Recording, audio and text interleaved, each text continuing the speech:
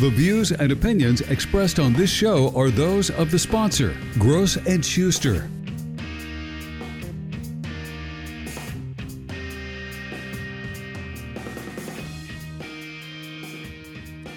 Hello, folks. Terence Gross here. Glad to be back, and I really appreciate News Radio 1620 for allowing me to get on my pulpit and talk about different things. I am a local personal injury lawyer.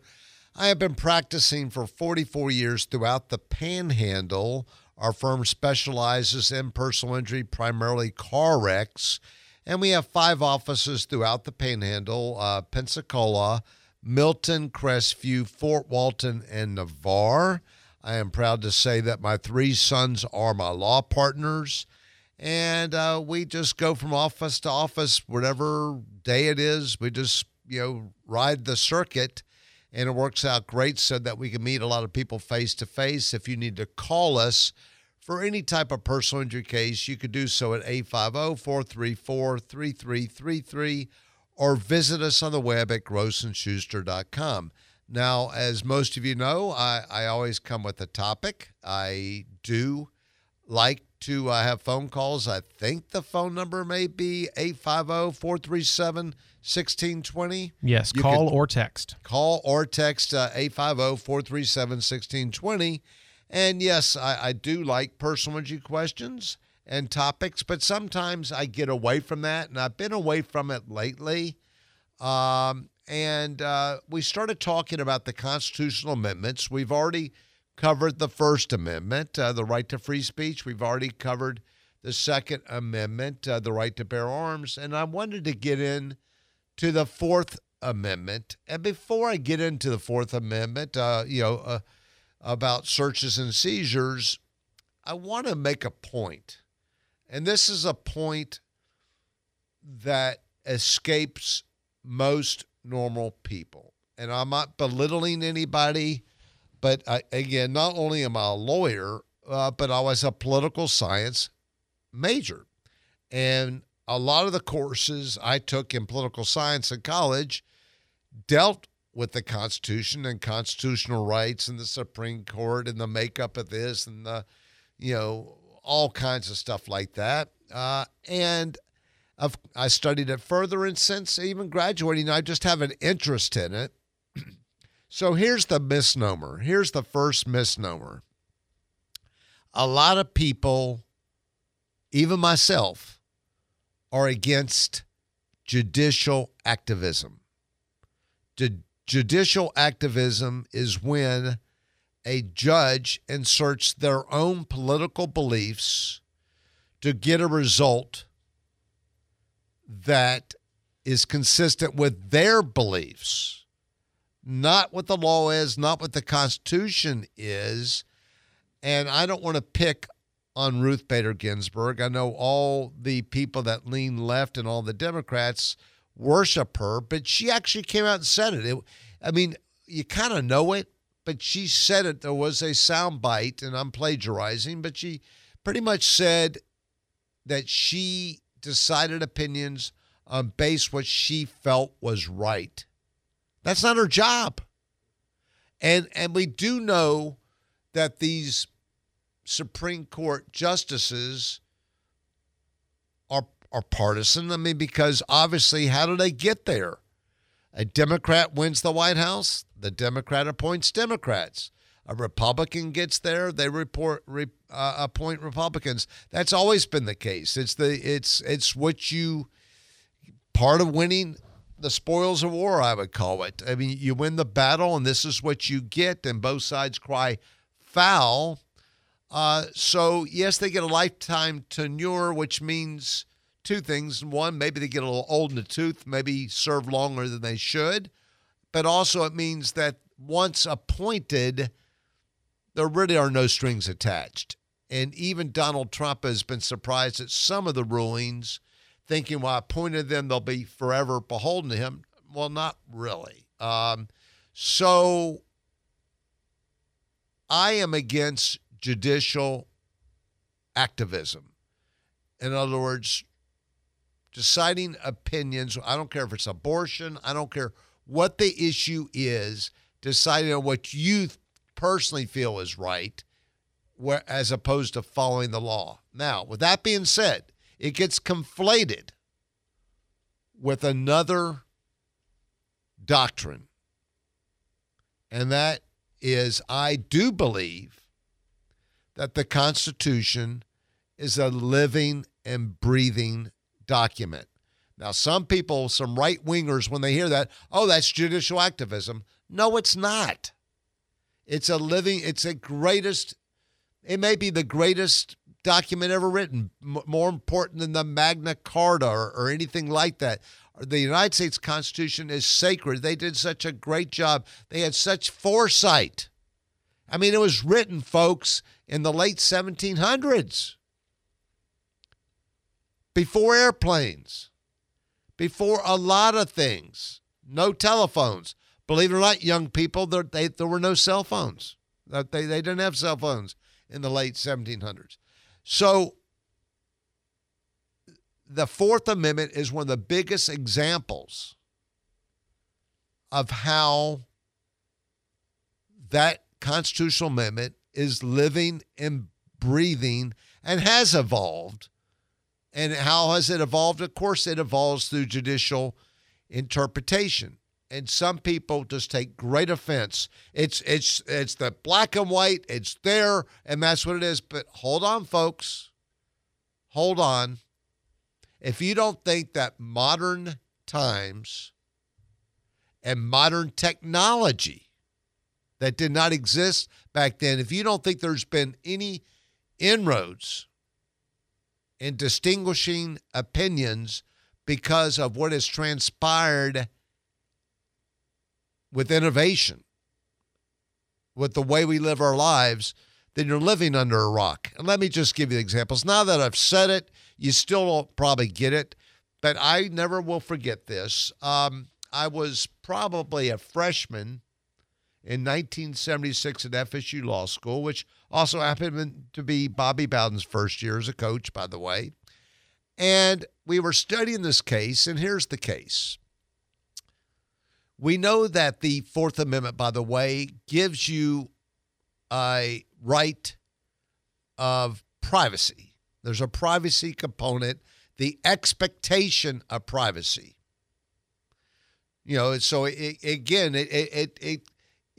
keeps the police from just raiding your home. So in places like Russia and Iran and other countries, they could just come in at any time without a search warrant, raid your house, maybe find evidence of something that you're a traitor or whatever, and there are no rules. They could do that, that's fine, but we have that constitutional right. So if the police just kicked down a door now and came into your house and they found contraband or they found whatever, bomb-making equipment or drugs or pornography, well, that's going to be thrown out by a judge. Even though the judge is not pro-pornography, he's not pro-terrorism, but if it wasn't a legal warrant, they're going to throw it out. So there are the protections that we had the rights to from illegal search and seizure.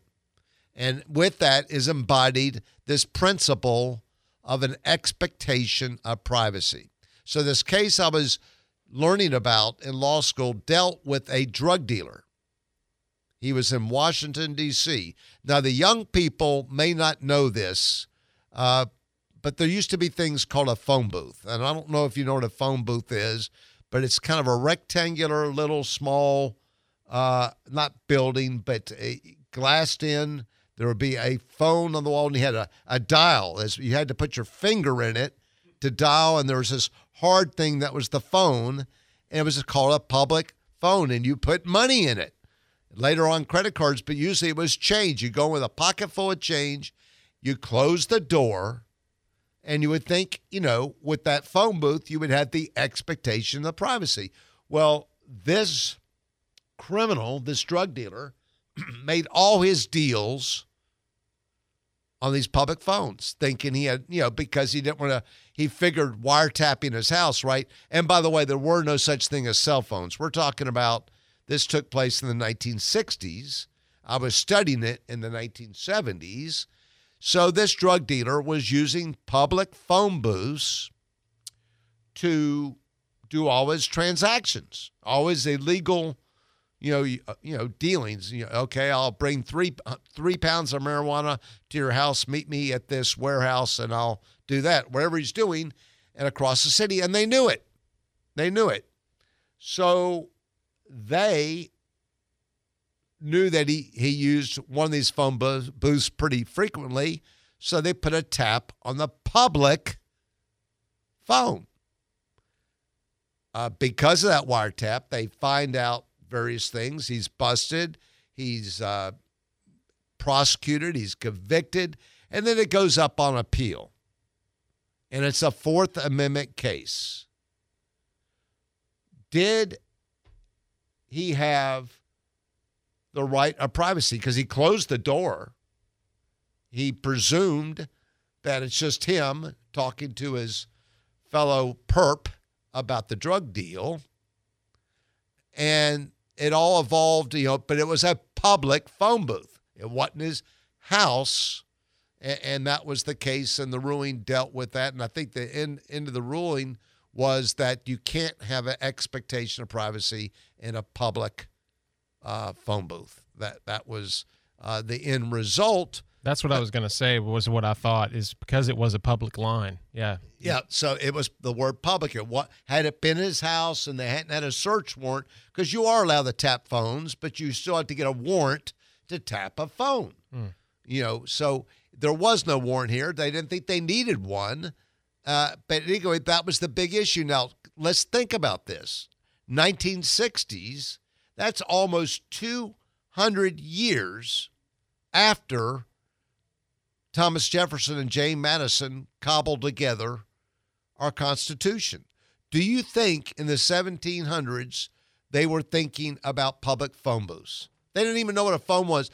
There was no Alexander Graham Bell, okay? So this is not anything they could have ever thought about.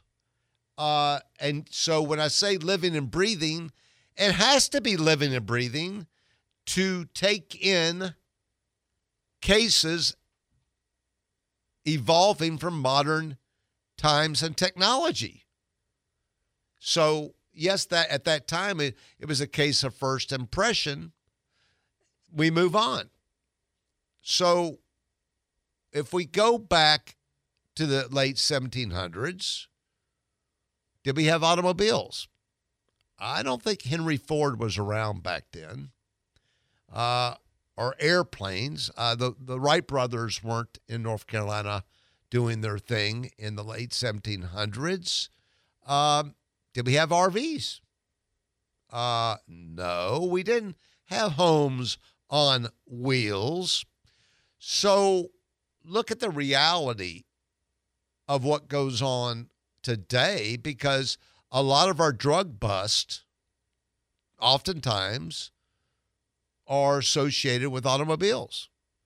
The officer stops some guy for an expired tag, for driving erratically, for speeding, and all of a sudden, when the guy rolls down his window, the officer gets a big whiff of smoke that doesn't smell like cigarettes. He's been trained. It smells like marijuana. They bring in the drug dog and whatever. And so now it's midnight. This officer just stopped somebody in Interstate 10 in Florida, very near the Alabama line. Does he have to get a search warrant of a car? That answer is probably not, under those exigent circumstances where he has probable cause to believe that a crime is being committed. They have relaxed the laws of search and seizure and distinguished an automobile from a home. Well, your home is not going anywhere unless you get into some of these Jeff Foxworthy jokes about, home on wheels. But if we're not dealing with Foxworthy jokes and you have a traditional home on a slab, that home is going to be there tomorrow.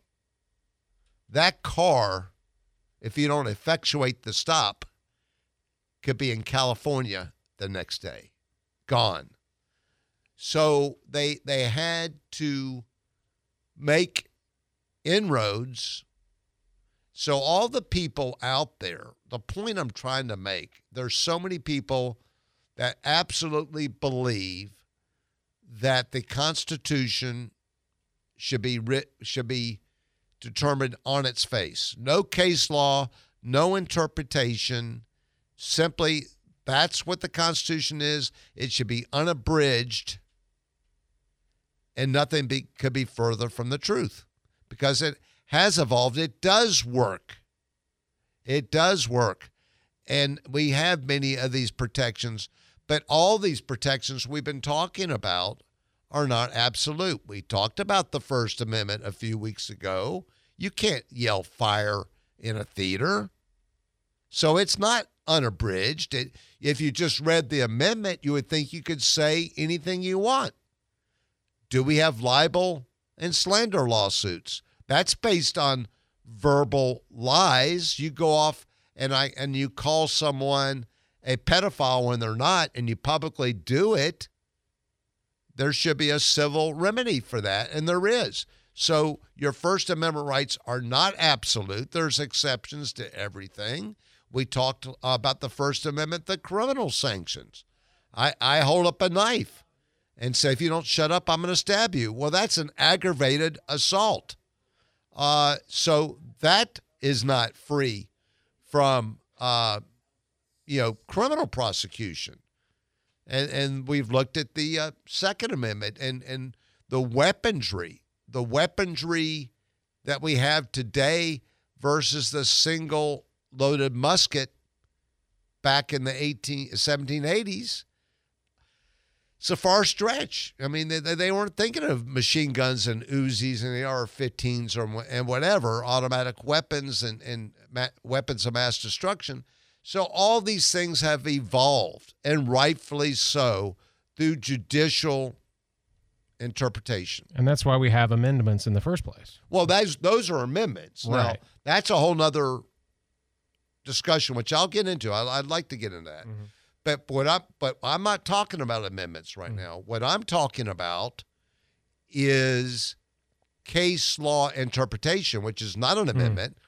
It's the Supreme Court of Florida, all the courts, but the Supreme Court of the United States, ultimately, whether it was the recent abortion decision, basically not outlawing abortion, but saying it's a state's right. It's not in the Constitution, and therefore it should have been a state's right. That's the Hobbs case. But whatever the issue is, the Supreme Court determines, and they make inroads, whether it be First Amendment, free speech, whether it's Fourth Amendment, searches and seizures, Miranda. So there's nothing in the Constitution that says if you're not allowed to talk to a lawyer, your confession could be thrown out. It has a right to counsel. You have a right to counsel, but it doesn't say what happens if you're denied the right to counsel. It's not, they couldn't explain everything. I mean, these amendments are sacred, but they have to be interpreted. Now to get to your question, and it's a good one, they also have a mechanism for constitutional amendments. If we look back at some adages and phrases that we could pick from the Constitution and the Declaration of Independence, one of the things we always quote, we're all so proud of this, until you think about what it really says. And it says, all men are created equal. All men. Sounds good, doesn't it? Doesn't it? Yeah, makes me feel good inside. Okay, that's the 1700s, right? Were they talking about black men? Nope. They were slaves. Were they? They were born equal. You were born on a plantation of slavery. Were you equal? I don't think so. Dred Scott, the Supreme Court decision, said that blacks were 3/5 a person. That was the Dred Scott decision in 1857. That black people were 3/5 a person. They're people, just 60% a human being is what that decision said. So how do we cure that? We had the Civil War, which was bloody, and then right after the Civil War, in 1866 or so, we passed back-to-back the 13th and 14th Amendments, which pretty much capsulated and ensured that blacks were allegedly treated more equally, although we know as a fact that that didn't happen either. Even despite the amendments, we certainly have come a long way since then. But anyway, and also getting back to all men are created. What about women? Oh, they can't vote. Oh, you're a woman? Oh, you couldn't vote. You're not smart enough to vote. You don't always have your faculties because once a month you have this problem, PMS, so we can't rely on you to vote, a woman. We're not going to let them vote, right? Yeah. So it truthfully, we could get down on our founding fathers, which I admire, and some people do. Some people want to sanitize because we can't judge these men by today's standards. So back then, slave holding was, especially in the South, the norm. So I'm not going to judge Thomas Jefferson because he was a slaveholder or George Washington because he was a slaveholder. Do we now eradicate the Washington Monument? Do we destroy and eradicate the Jefferson Memorial? No, these men were great for the time, and they were seers. I mean, that this Constitution is sacred, but it wasn't perfect. And between case law that we talked about, between the amendments that you brought up, we've tweaked it. And we hadn't had a lot of amendments. It has not been abused. I think there's maybe 26 now. I don't know. So we've added, we've added to the original amendments, and rightfully so. 27. 27. So the original ones, I think were maybe 12, because I know 13 and 14 for sure were right after the Civil War. And then, then we got women's suffrage, and then they threw in prohibition, believe it or not. That was in, it was out, whatever with prohibition. And that shouldn't have been in the Constitution anyway. I mean, that's a whole nother deal. But anyway, so I just wanted to end with the point I made that just because it's evolving and breathing with the times as it should be, it doesn't equate to judicial activism. This is Terence Gross. I am a local personal injury lawyer, but I'm also a citizen. I'm also very much into history and the Constitution. If you wish to call us for a personal injury case, you could do so at 850-434-3333 or visit us on the web at grossandschuster.com. If you looked up our website, you'll see that I have pages on many of the discussions when I've talked about personal injury cases, uninsured motorist, no fault, all these things, car wrecks, different laws, seatbelt defense, anything you could think of. It's very informational. Thank you very much for allowing me to do this. This is Terence Gross. I'll be back in a couple weeks. Thank you for being here this morning. This has been the Pensacola Expert Panel here on News Radio 92.3, informative, local, dependable. I'm your co-host for this segment. This has been Tort Talk with Terence A. Gross. Thank you for joining us this morning. We'll be back tomorrow at 9 a.m. with more Pensacola Expert Panel.